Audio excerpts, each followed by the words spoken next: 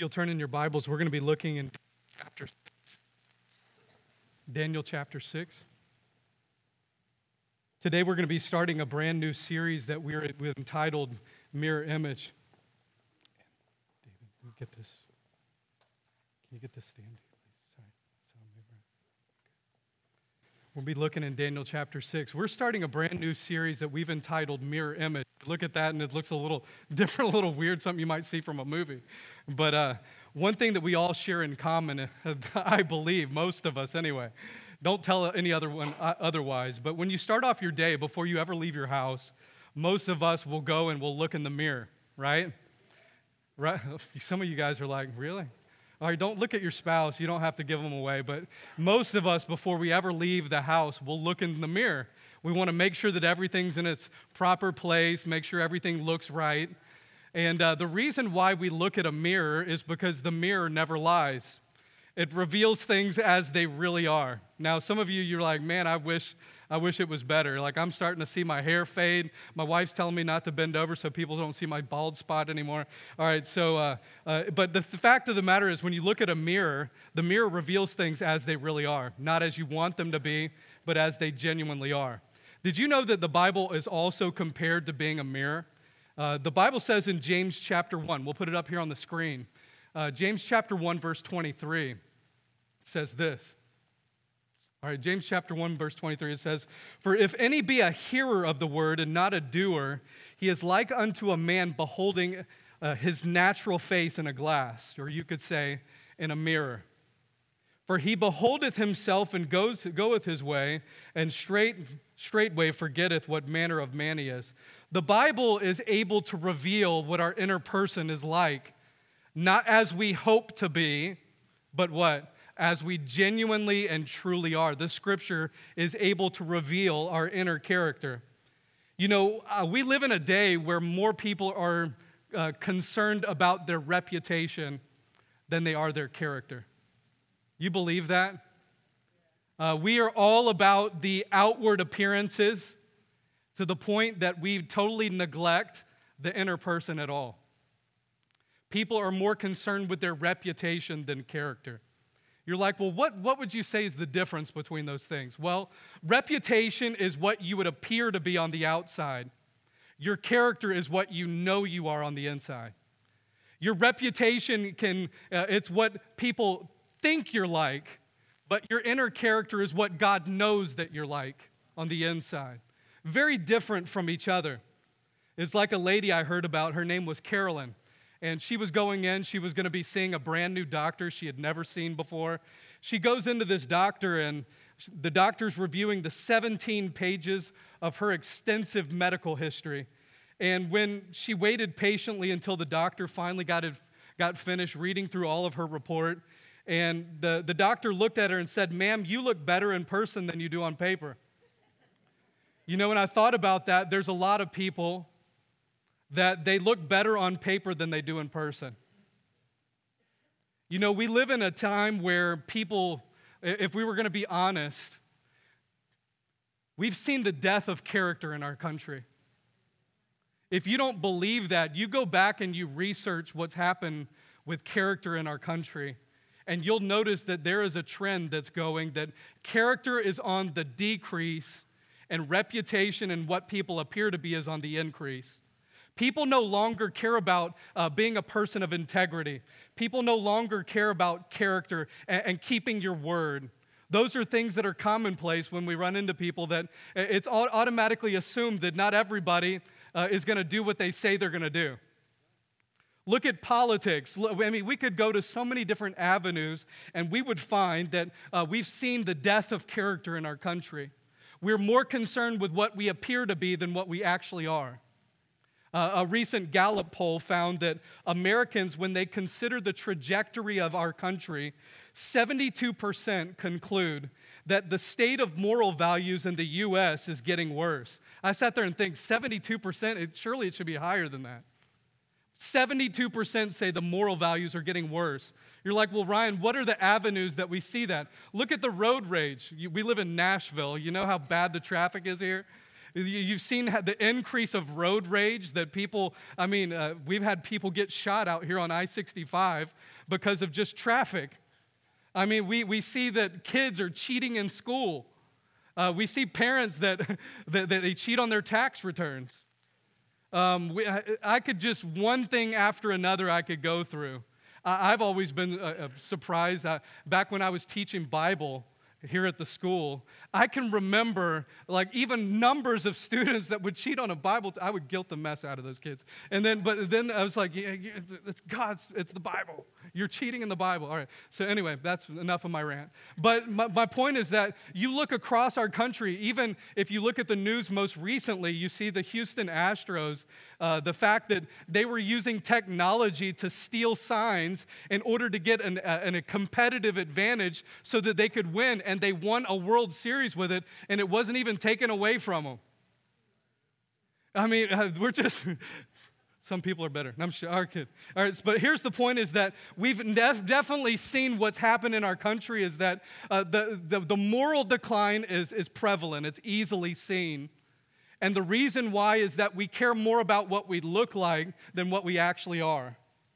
And folks, as believers of those that have come to faith in Jesus Christ, there ought to be a difference in our life, in our integrity, in our character than the world that we live in. But the sad reality is, and you know it as well as I do, that there's very little difference between Christians and the world today. The Bible says in 1 Timothy 4:8, it says, "For bodily exercise profiteth little." That's like the greatest verse ever if you don't like exercise. All right, but it's saying that it is profitable because it's good for this life. But notice what Paul says. "But godliness is profitable unto all things, having promise of the life that now is and of that which is to come." What Paul was saying is this: when you exercise yourself in your character and godliness, it's something that is profitable both in this life and what? The life to come. When you focus on your inner person, on your character rather than just your reputation, it's a thing that's profitable to you as a believer because it offers promise in this life and the life to come. You've all heard the saying, just the tip of the iceberg. You ever heard that before? When we say that, what we're talking about is that the majority of an iceberg lies where? Below the surface. We talk about that. If you've ever seen an iceberg or a glacier, the thing is that this thing is massive, but the majority of what you see is just that part that's above the surface. But did you know that roughly about 7/8 of an iceberg lies where? Beneath the surface. The majority of it is below surface. It's the part that you can't even see. In the same way, our character is more important than that small part that everybody can see above the surface. But folks, let me tell you, this is the reason why we have to study a topic like this. Can I tell you that the reason why marriages break up, the reason why we see moral decline, the reason why we see families torn apart, the reason why we see that lives are destroyed, is because 7/8 of our inner person, it's underneath the surface. It's the part that nobody sees. We don't focus on those. We would rather focus on just the tip of the iceberg than everything else. What we want to do over the next several weeks is this. We want to begin to ask ourselves the question, if I had the inner traits that God would want me to have, what would they be? What are the areas of my inner person that I can begin to develop that would make me more Christ-like in 2020? What are the areas that I should be working on, that I can work on my inner person as opposed to just focusing on what everybody sees on the outside? Today, what we're going to look at is the very first subject that we're looking at is this: integrity.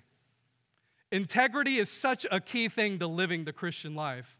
The word integrity comes from the word that means whole or complete.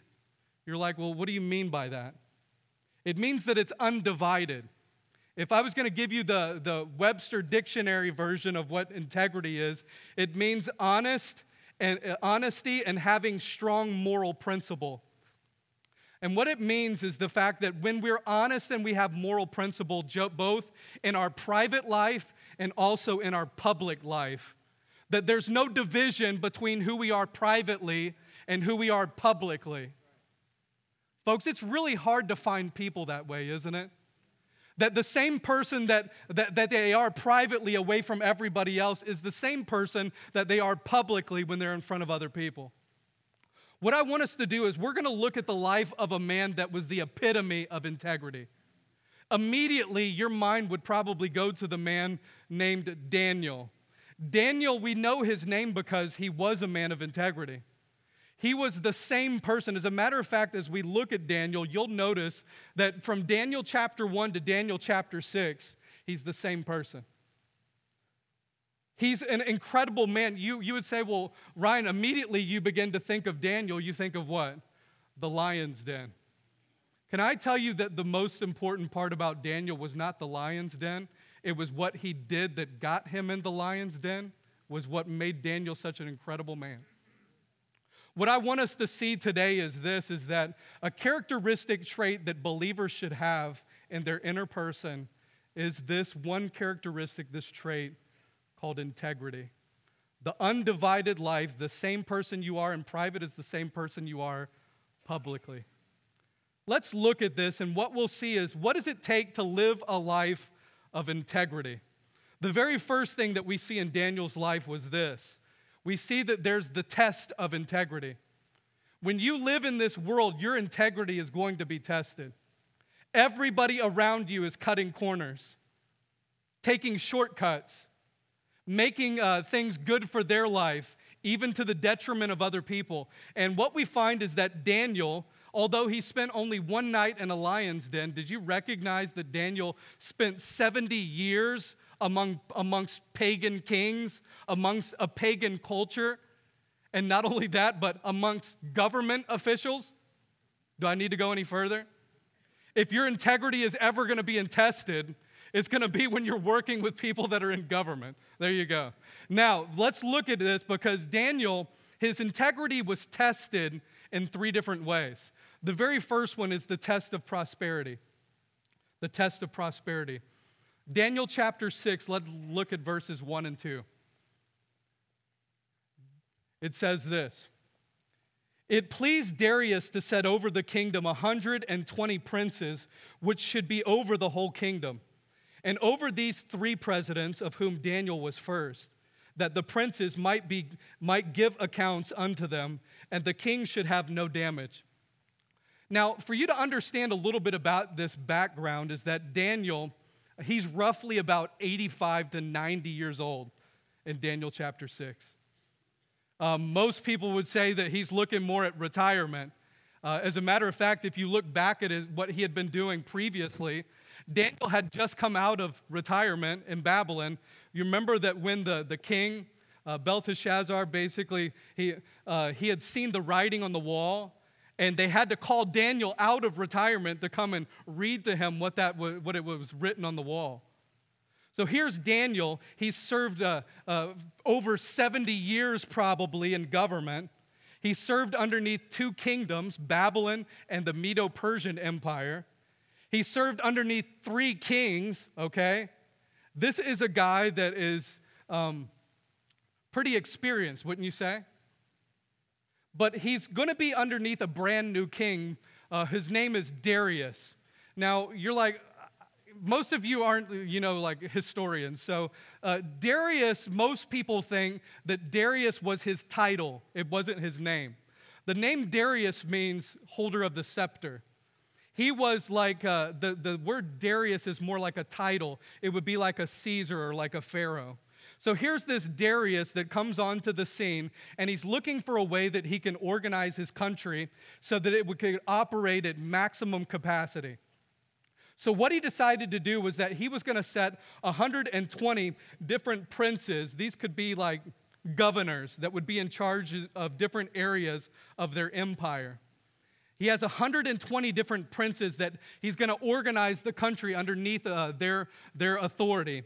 And what he does is that he sets three presidents over them. And the reason why was this. King Darius recognized that when you put people in authority, what happens? Sometimes it goes to people's heads. You ever notice that?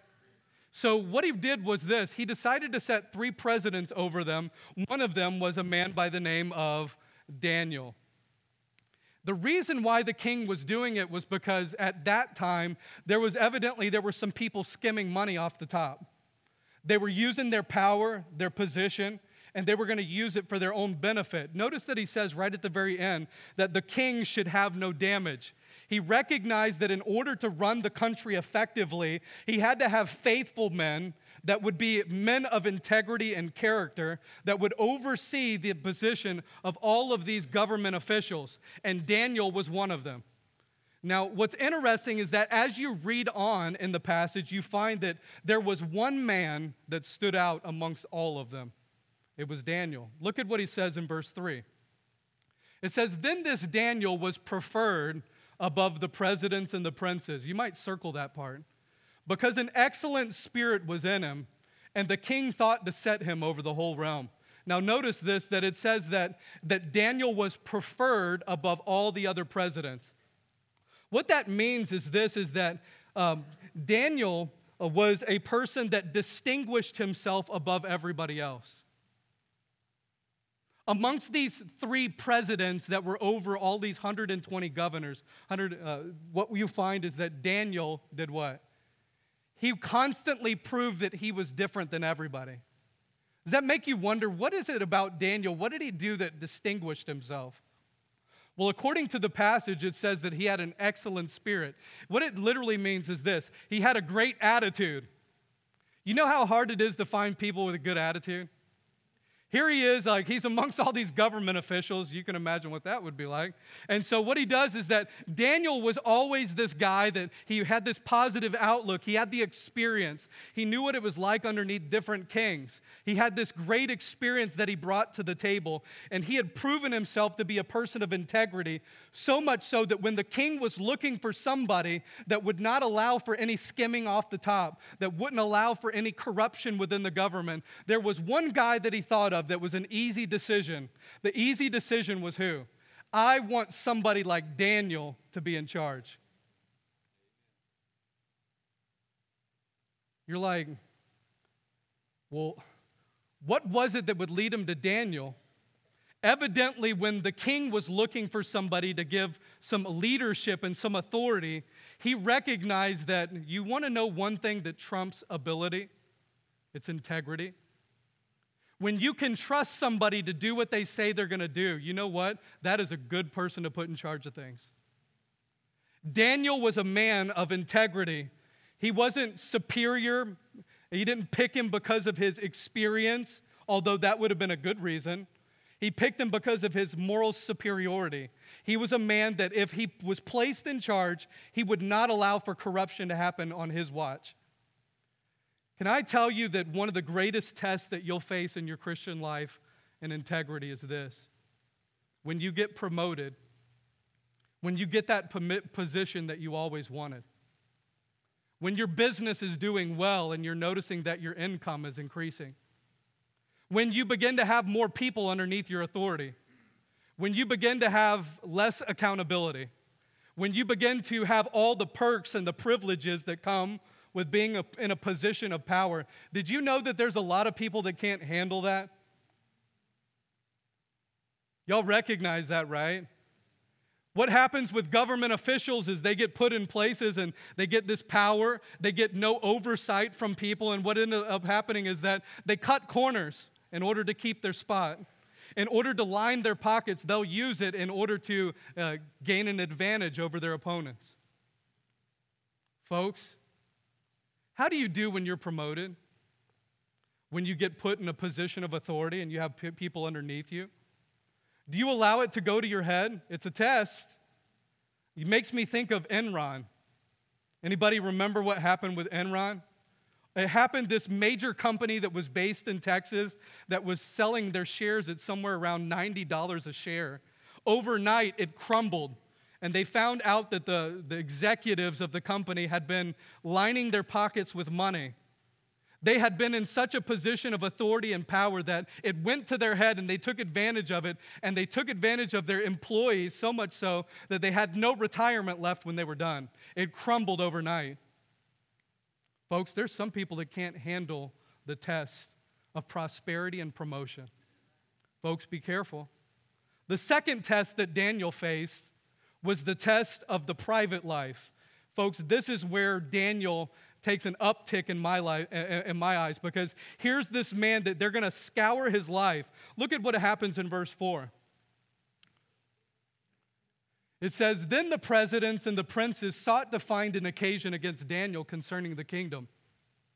But they could find none occasion nor fault, for as much as he was faithful, neither was there any error or fault found in him." What an incredible man. What ends up happening is that because Daniel is going to be exalted to this position, these princes, these presidents, they couldn't stand the fact that Daniel was going to be put in this place. Now, what was the problem of why they would go into Daniel's personal life? Here's the reason. They knew that as long as Daniel would be exalted to the second highest position in the kingdom, that meant that they would never be allowed to use their position in the kingdom to line their own pockets, to take money from people. Because as long as Daniel's in that position and they answer to him, what's going to happen?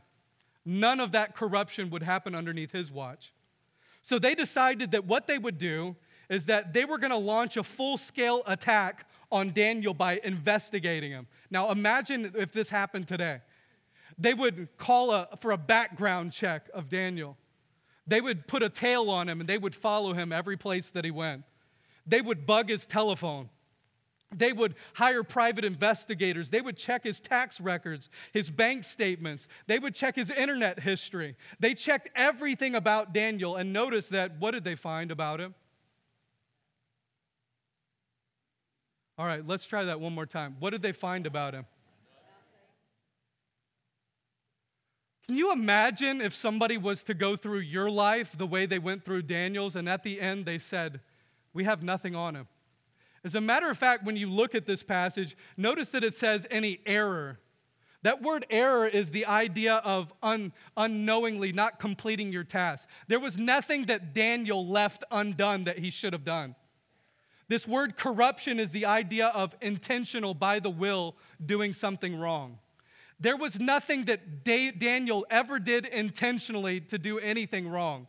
So here's this man. They found that he was what? He was a man that was faithful to the task, that there was nothing that they could dig up on him. Let me ask you, if your life was put underneath a microscope,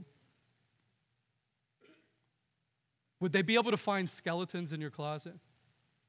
Would there be sins that would come up that nobody knew about? Would there be things that would be exposed, some hidden sins?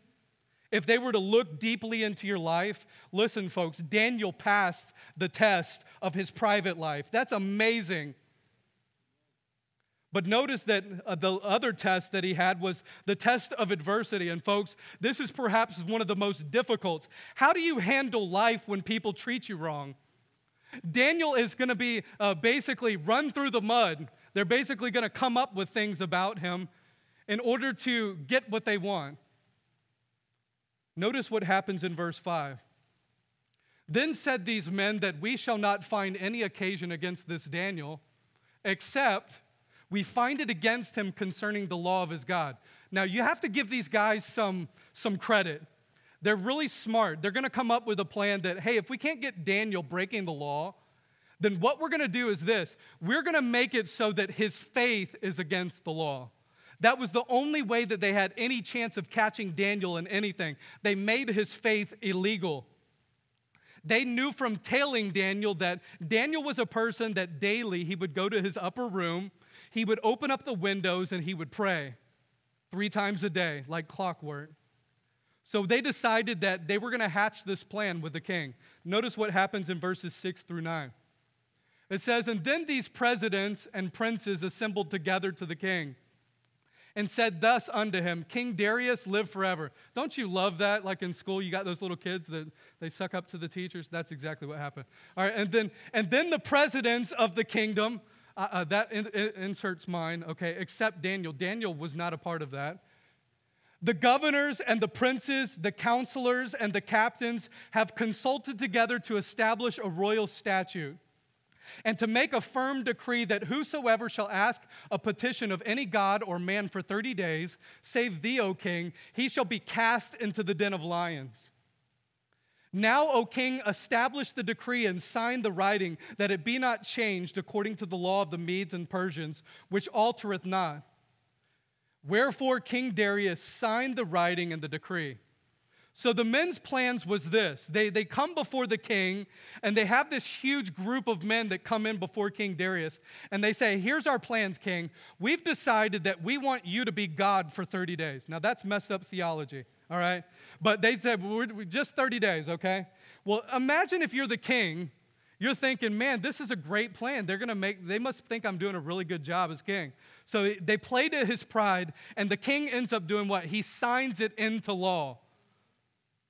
Immediately, there is a change that happens within the country.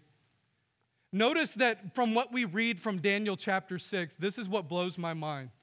You never see Daniel ever fighting back. You never see him begin to use their tactics with the king in order to change the law. Folks, can I tell you, if somebody set out an attack against you, how do you respond to that? Are you tempted to retaliate? Are you? You tempted to fight back? Daniel, he kept his cool.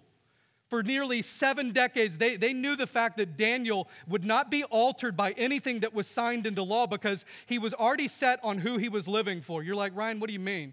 Here's the big question for all of us today, and I hope that I can get your attention back. This is so important. What is it that allowed Daniel to pass the integrity test? You're like, what is it, Ryan? I firmly believe that the key is found in Daniel's name. You're like, what do you mean? Daniel's name means this: God is my judge. If you're going to pass the integrity test, you have to recognize who your life has lived before. You see, when all of the kingdom of Persia was going and cutting corners and doing anything they could to throw Daniel through the mud and to drag him through the mud, we find that Daniel recognized that his life was being lived by in front of another person, not by the world. His life was being lived in front of God, who was his judge.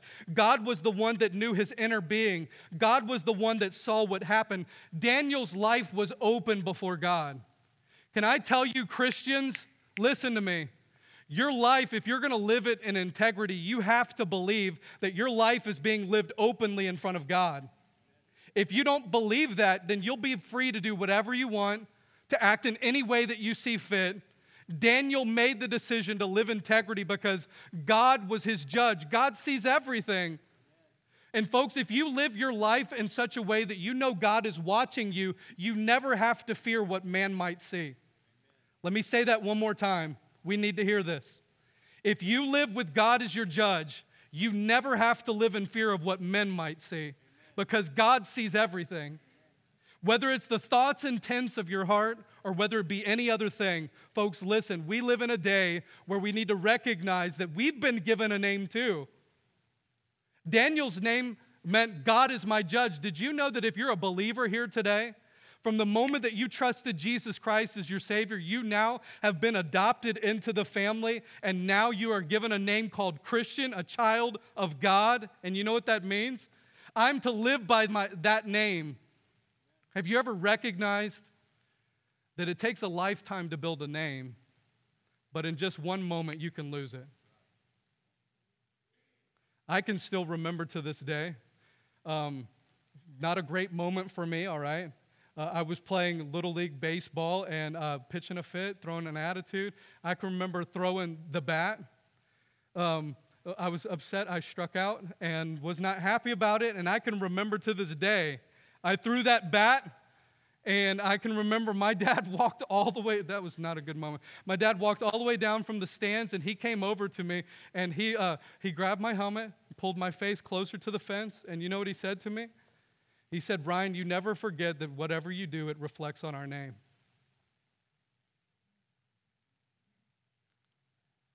You know, us as believers, we need to be reminded that the test of integrity, it's difficult, isn't it?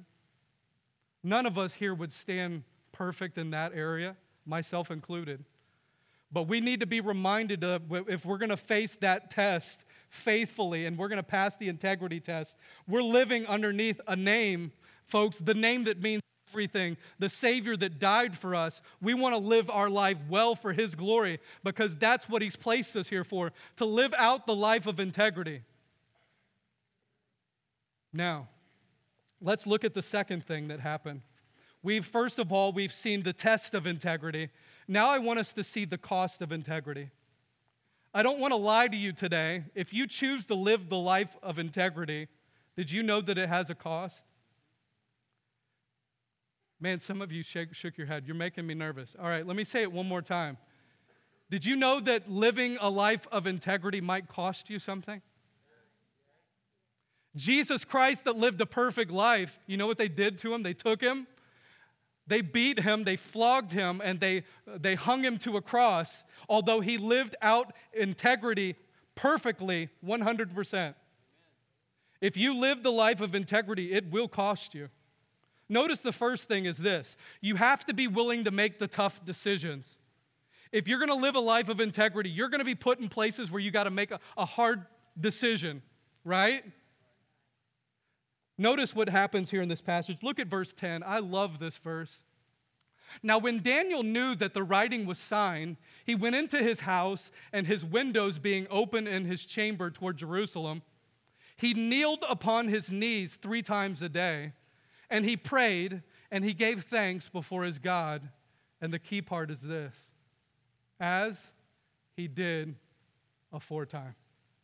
Don't you love that?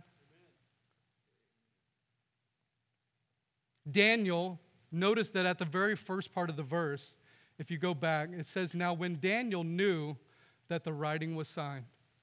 When Daniel was going to go back to his house to pray, did he know about what had been signed already? He knew it already. Folks, he was put in a hard spot. He was at a very decisive moment in his life where he had to make a decision. Am I going to live for God? Am I going to live life with Him? Or do I live my life based off the law of the land of what some king might tell me to do? Daniel, knowing what he faced, of potentially losing his position, his security, potentially his friends, even his life, he chose to exercise integrity to be the person that he was called to be. Daniel did this knowing full well what it might cost him. So what Daniel did is that he decided that he would go to his house, he would open up the windows, he would get down on his knees, and he would pray. But your question is this: if it was like he always did, why wouldn't Daniel, couldn't you just take a break for 30 days? If you were faced with the decision that you could be killed and placed in a den of lions for praying for 30 days, what excuses would you have been tempted to give? Well, God, I hate to mention this to you, but I've been doing this faithfully about 80 years now. I've been praying 3 times a day like I've always done. What if I just went on vacation for a month? What if maybe this time I don't close my windows? I'll just lay in bed and I'll pray quietly so that nobody can tell what I'm doing. Why wouldn't Daniel do that?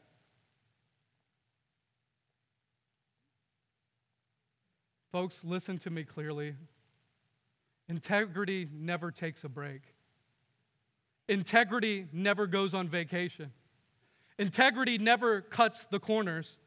Integrity never takes a pass. It doesn't go with the flow. It doesn't follow the crowd. It stands its ground. Integrity doesn't go by the poles. It lives by principles. It doesn't take a shortcut. It never cuts the corners. It stands true to what is right despite what it might cost.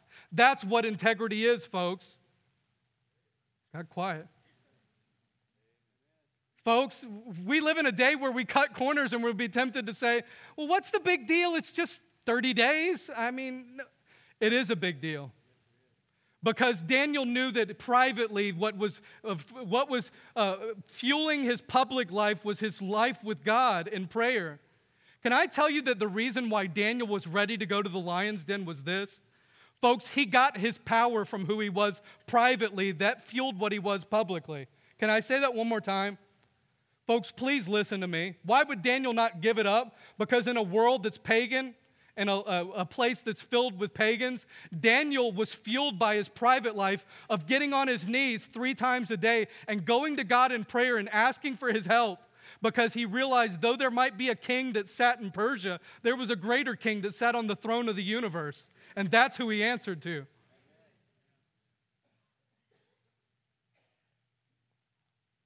So Daniel, knowing what it would cost, got on his knees just like he had always done before.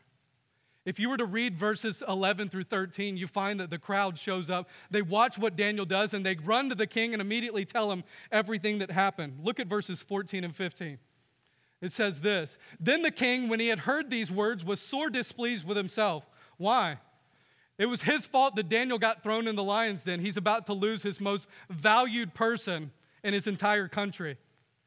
And so he's displeased with himself, and he set his heart on Daniel to deliver him, and he labored till the going down of the sun to deliver him. Then these men assembled unto the king and said unto the king, Know, O king, that the law of the Medes and the Persians is that no decree nor statute which the king established may be changed. Notice what happens. The king wants to change the situation, but he couldn't. You remember this group that was plotting against him? They say, King, you need to remember, you can't do anything about it. We know that you would love to free Daniel from the situation. But according to the law of the Medes and the Persians, what? No law of theirs could ever be changed.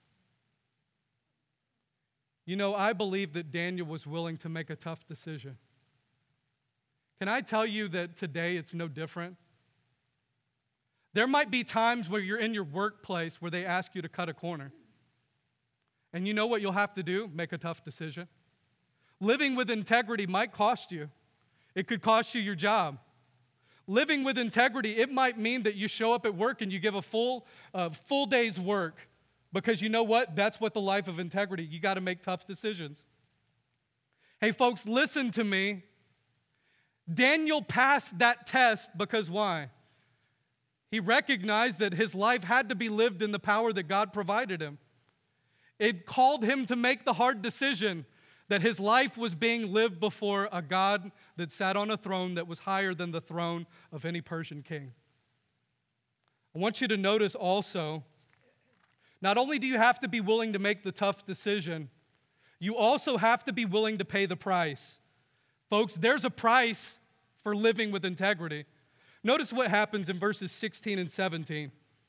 Then the king commanded that they brought Daniel and cast him into the den of lions. Now the king spake and said unto Daniel, Your God, whom you service continually, he will deliver you. Now notice that the king, how is it that he knew that Daniel's God would deliver him? Evidently, Daniel had lived an incredible life so much that he believed in Daniel's God. Notice what he says. And a stone was brought and laid upon the mouth of the den, and the king sealed it with his own signet. And with the signet of his lords, the purpose might not be changed concerning Daniel. So what happens was this. The cost of Daniel's obedience was what? You're going to be thrown into a den that's filled with lions.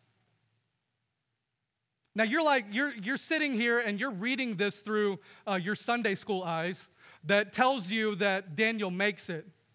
When Daniel made the decision, he didn't know that he would be saved by an angel. He made the decision knowing that it would potentially be the end of his life. And the thing that's interesting here is that archaeologists have actually discovered dens like these in the Middle East, and what they found was this. The opening, there usually would have a door that was on the top, and these dens would be dug out of the earth, deep into the ground, and normally there would be a partition wall that would be set in the middle.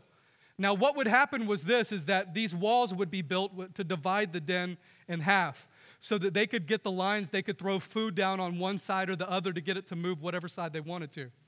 Now, what would happen is that they had a rope that would go down to an iron gate that they could lift up with the rope, and it would open up, and the people that were in the den, they would be eaten. Now, according to their tradition, they would always starve their lions when they knew that they were going to have somebody that they were going to be put to death. By the way, liberal scholars blow my mind all the time. They want to say that, well, Daniel, he made it in the lion's den because they were old lions. They didn't have their teeth. Come on. Really? Like, that's the best you got? So what had happened to the family of the ones that accused Daniel? Did the lions gum them to death? I mean, what happened? Folks, it wouldn't have been a beautiful way to die. Here's Daniel. He knew the cost. Folks, can I tell you, let me ask you a question. How much is your integrity worth to you? You know, there's a lot of reasons why we don't make the decisions that we should. A lot of times we don't recognize that sacrificing your integrity costs far more than preserving it. Can I say that one more time?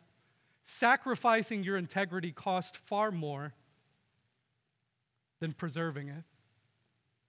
You're like, Ryan, what do you mean? Well, Daniel counted the cost. He recognized what the right thing to do was. He was willing to be thrown into a lion's den in order to live right, to live his life for his God. But folks, it'll cost you. It might cost you a business deal that you know isn't right. It might cost you money. It could cost you a position. It might cost you a promotion. It might cost you a grade. But folks, it can cost you more than that. One of the people I read about this week is a guy by the name of Bobby Jones, one of the greatest golfers of history. You know, he won 13 majors before he retired at age 28. Pretty incredible. He's the first player to win 4 major tournaments in 1 year, and probably one of his greatest legacies that he ever left behind was his integrity. You're like, what do you mean by that? Bobby Jones, when in 1925 at the U.S. Open, he decided that he would take a one-stroke penalty. You're like, right, why? When he was standing over his ball, he believed that he touched it, and that according to the rule book, they were to assess a one-stroke penalty for that. The judge ended up telling Bobby Jones, you didn't touch it, I didn't see it. People in the gallery ended up telling Bobby Jones, we didn't see you touch it. Even his opponents that were around him said, you really don't need to do it. Bobby Jones said, no, in my heart, I know that I touched it. I'm going to assess myself a one-stroke penalty. I touched it. Did you know that he ended up losing the Open by 1 stroke? You're like, it could have been his 14th Open that he had won. Nobody would know. But Bobby Jones said that I would have known. You know, Bobby Jones, he might have lost the Open, but he won in integrity. And folks, that should be the desire of every believer. We count the cost because we know the integrity matters. It matters because of who we represent. Now, I want you to look at this last thing and we'll be done. I got to do this quick. Y'all ready? All right, put your seatbelt on because we got to fly through it. Okay, so you've seen, first of all, the test of integrity. We've seen, second of all, we've seen the cost of integrity. Now let's look at the reward, because I don't want you to leave here thinking, well, Ryan, you made it pretty negative when it comes to integrity. Well, folks, there's a reward that comes from living a life of integrity. Notice what happens. First of all is this: your testimony is preserved. When you look at it, verses 18 through 20, you'll find that the king, he was never able to sleep at night. He couldn't eat that night because he knew an innocent man was in the lion's den. So what you find is that when you come to verses 21 and 23 through 23, you'll find that Daniel begins to, the king runs out to the lion's den and he yells out to Daniel and he says, Daniel, has your God saved you? And I want you to look at what he says. Then said Daniel unto the king, O king, live forever. My God hath sent his angels and hath shut the lions' mouths, that they have not hurt me. For as much as before him, what? Innocency was found in me, and also before you, O king, have I done no hurt. What happened was this. Folks, this is the incredible part, is that what happens here is that the king runs there because he hadn't been sleeping all night. Well, what was happening with Daniel? He was in the lion's den. We don't know if he was sleeping. Maybe he was, maybe he wasn't. But here's my point is this. I can guarantee you Daniel wasn't laying awake wondering if anybody would find out something wrong that he had done before. Hey, you want to know one of the greatest rewards of living a life of integrity is? You never have to worry about what somebody might find out about you. His testimony was superb. Everybody that knew Daniel knew that this is not a man that compromises. Pretty incredible when you think about it. The second thing is this: your enemy is proven false. You know what eventually will come out? You notice that Daniel never had to fight his battle. That's what I love about Daniel. I'm tempted that when people call me out or for stuff that I know I didn't even do, I'm tempted to fight that, to push against it. You know what Daniel did? He stood back and let God deal with it. God deals better with people than we ever do. Notice what he says here in this passage, verse 24. It says, "And the king commanded, and they brought those men which had accused Daniel, and they cast them into the den of lions, them, their children, and their wives. And the lions had the mastery of them and break all their bones in pieces, or ever they came at the bottom of the den." So it means that basically the lions got a hold of them before they ever hit the bottom. Hey, folks, everybody recognized the hidden agenda of who?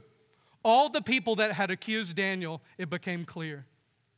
Immediately, everybody knew. Do you think the story of Daniel ever went out to other people? That they heard that there was a man thrown in the lion's den, that the lions didn't eat him? Everybody recognized instantly, because Daniel even proclaimed it. God found me innocent, and you know what he found his enemies? The enemies were guilty. Folks, when you live your life of integrity, I'm not saying it will happen in this life, but folks, one day every wrong will be made right. God's the judge. Give him time to work. And folks, one day you'll find that your integrity, even your enemies will be proven false. Notice the last thing is this, and most importantly, your God will be glorified. What happens is this: if you read verses 25 through 26, you find that the king ends up sending out a decree and saying this: I hereby decree that throughout our entire kingdom, every person will fear the God of Daniel. Everybody will find that Daniel's God is the sovereign one. He rules forever. And folks, that comes from the mouth of a pagan king. How is it that this pagan king knows the God of Daniel so well? Can I tell you why? Listen to me, folks. When you live a life of integrity, people begin to see God through your life. When they saw how Daniel was unwilling to compromise his life, people began to see God working in and through him. And you know what they came to do? They ended up coming to meet the God of Daniel. You know, one of the greatest privileges that you have as a believer is to allow God's light to shine through you. That people would see that you live a life of integrity, and they come to know the God that you serve. They can begin to meet Jesus Christ in your life. Can I tell you that Daniel's life actually is a picture of the life of Christ? You're like, how? Daniel's a picture of Jesus Christ, who was innocent and envied and hated and was condemned to die. He was let down in the pit of death, and a stone was rolled across the entrance, and an official seal was placed across the stone. But listen, Daniel was guilty. Jesus Christ was innocent. Daniel was delivered from death. Jesus Christ was delivered through death. Daniel was guilty. Jesus was innocent. Daniel didn't die. He came out alive, but Jesus did die, and he came back to life. And folks, can I tell you that Daniel's life closely resembles the life of Christ? If you're here today and you say, Ryan, I've blown it in integrity, can I give you some good news? Jesus Christ died on the cross. He was buried, and he rose again from the dead, so that you could have a brand new start, a brand new life. If you've ever failed and you say, Ryan, I've sacrificed my family, I've given up my name, I've blown it. Guess what? There's grace found in Jesus Christ, because he died on the cross so that you wouldn't have to suffer the consequences for it. In Jesus Christ, you get a brand new clean slate. You can start again today. If you've never met him, you can trust him as your Savior, and you'll find that your past can be forgiven. Can I close with this one last thing? I've found that character is not a popular topic in America. I actually was a little bit grieved inside my heart to come with this message a little bit today because I know it's a needed topic. You know, one of the places that I would love to visit, not right now, the Great Wall of China. With the coronavirus, I don't want to go. But I would love to go and visit it just to see what it would look like. You know, when they built it, it was built so long that nobody ever went around it. It was built so well that nobody could ever go through it. It's an incredible feat when you look at it that for the first 100 years that after it was built, did you know that the enemy got through 3 different times? You're like, Ryan, how in the world could an enemy ever get through a wall that was made like that? You see, the problem was in the flaw that they focused so much on the enemy outside that they never saw the enemy that was on the inside. You see, the ones that kept the gate were bribed 3 different times. And they opened the gate so that the enemy could come right through. Can I tell you that right now, one of our greatest enemies is not necessarily what's on the outside. A lot of times our greatest enemy is the person on the inside. One of the greatest struggles of the Christian life I've found is not necessarily the enemy I face, although it's a great enemy.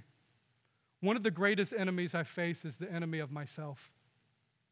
Folks, we have to battle with our inner person and ask God to mold the inner person into who he wants us to be.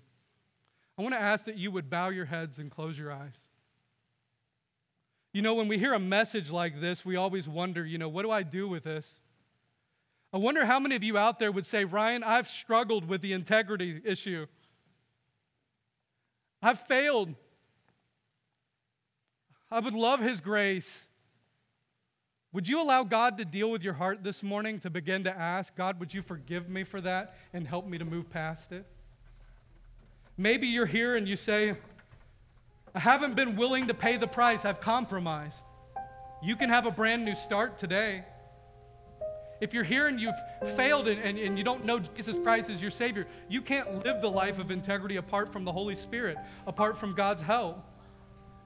And so what you need is you need to trust Jesus Christ as your Savior. That's the first step.